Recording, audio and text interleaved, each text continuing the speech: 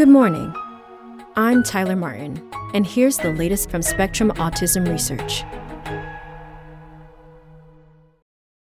New program offers $35,000 grants to study profound autism by Peter Hess. Profound autism will be the focus of new grants from the Autism Science Foundation, ASF, the nonprofit announced today. This term, proposed in a December 2021 report in The Lancet, refers to autistic people aged 8 and older who have severe intellectual disability, limited communication abilities, or both. People with profound autism have a low likelihood of living independently in adulthood, and their needs may differ significantly from those of autistic people who are more independent. Research tends to skew toward autistic people who are verbal and do not have intellectual disability, though, so ASF is encouraging researchers to consider creative ways to include people with profound autism in studies. Spectrum spoke with ASF Chief Science Officer Alicia Holliday about what the nonprofit funding agency is looking for in grant proposals, as well as what it hopes to achieve with the research these grants will fund. This interview has been edited for length and clarity. Why did the Autism Science Foundation create this new funding mechanism? It didn't just happen overnight, Holliday says. We understand the need to include individuals in research studies who normally don't get included in research studies. This is a problem that has been shown time and time again.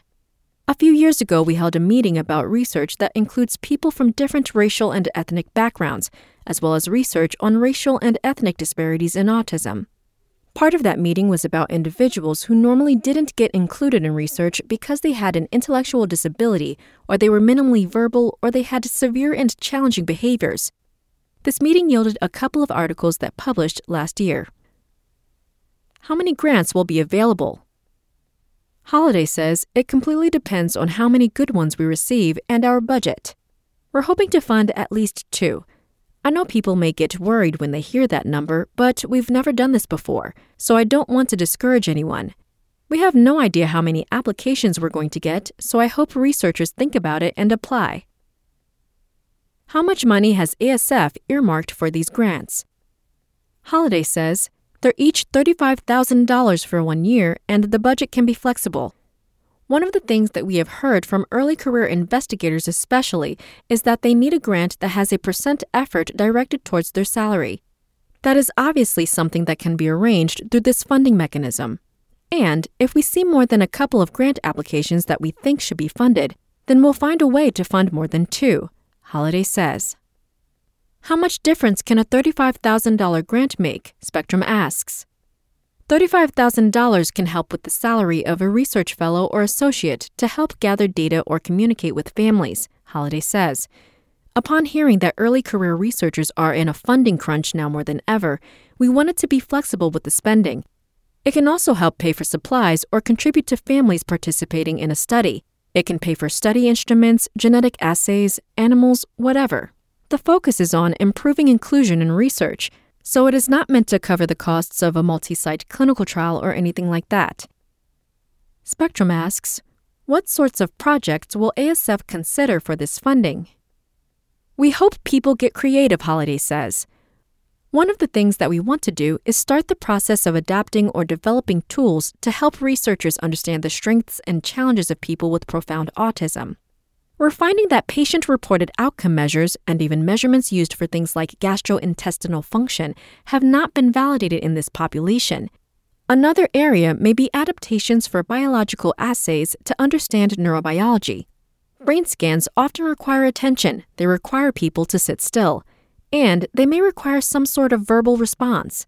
They also require acknowledgments about comfort. Is this too tight? Is this too loose?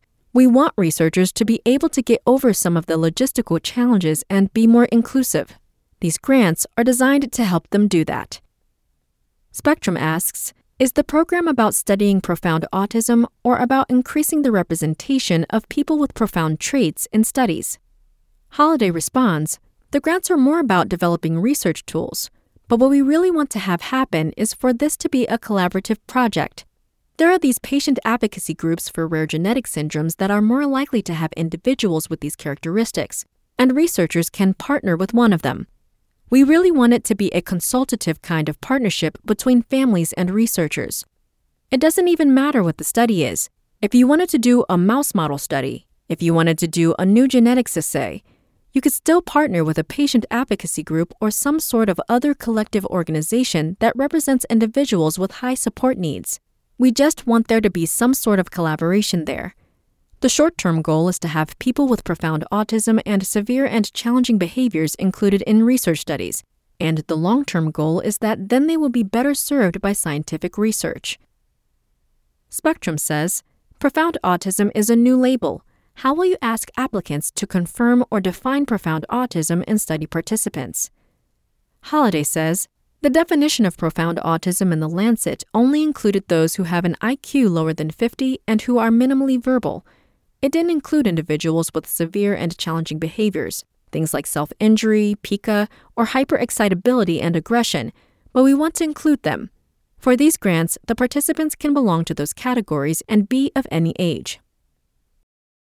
That's all for today. Check back on Monday for more content from Spectrum Autism Research, or go to spectrumnews.org.